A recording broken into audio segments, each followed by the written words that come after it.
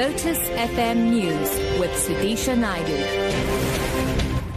It's 7 o'clock. Good morning. DA leader Mmusi Maimane says the militarization of the SA Police Service has created what he called warfare between police and communities. Maimane has concluded his tour of the Western Cape as part of his Vision 2029 campaign. He says sustainable partnerships between communities and police are needed.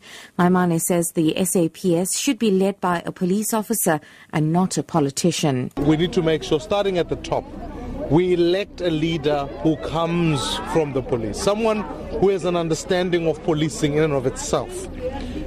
We can't just allow the president to be able to appoint the National Police Commissioner.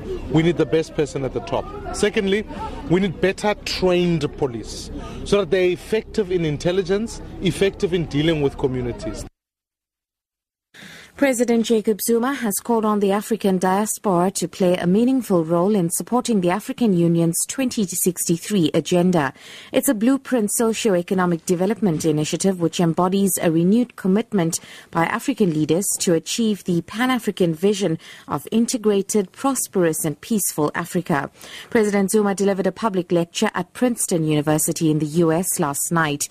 He pleaded with Africans in the diaspora, including African Americans, to stop being pessimistic about the continent's economic prospects. I challenge all Africans today, all over the world, including the diaspora, to accept the fact that their continent is changing.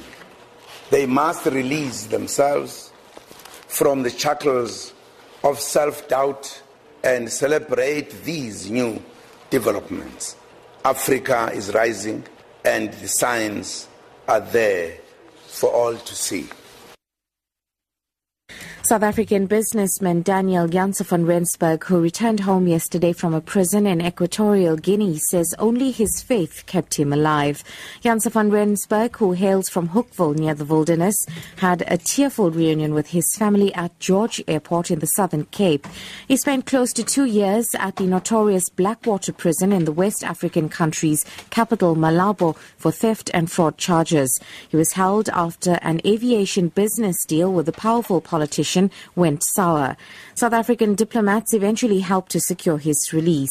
Janse van Rensburg says he suffered from typhoid and malaria. There were some very dark days, and I did start to give up at times and so on. But by the grace of God, it was just miracle upon miracle. The days where you're very hungry, you're thirsty because there's very little water, and the water that's there you can't drink, especially when you get sick, with malaria and so. And finally, Minister of Sport Fikile Mbalula and Springbok coach Heyneke Meyer have paid tribute to Jean de Villiers after the former Springbok captain announced his retirement from international rugby last night. Mbalula says de Villiers has been a glue that kept the team together and expressed the hope that his fighting spirit will remain with the Boks.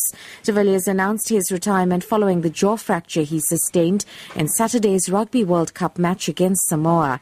The 34-year-old captained the Boks 37 times and retires as the second most capped Springbok captain of all time.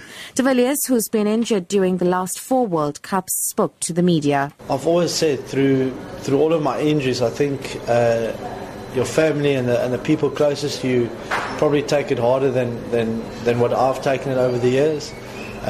Because I've been through it so many times, you sort of learn how to cope with it, and you move on because you know what's expected.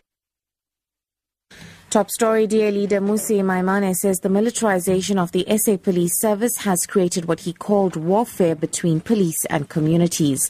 I'm SUDISHA Naidu for Lotus FM News. I'll be back at 7:30. Morning Rush.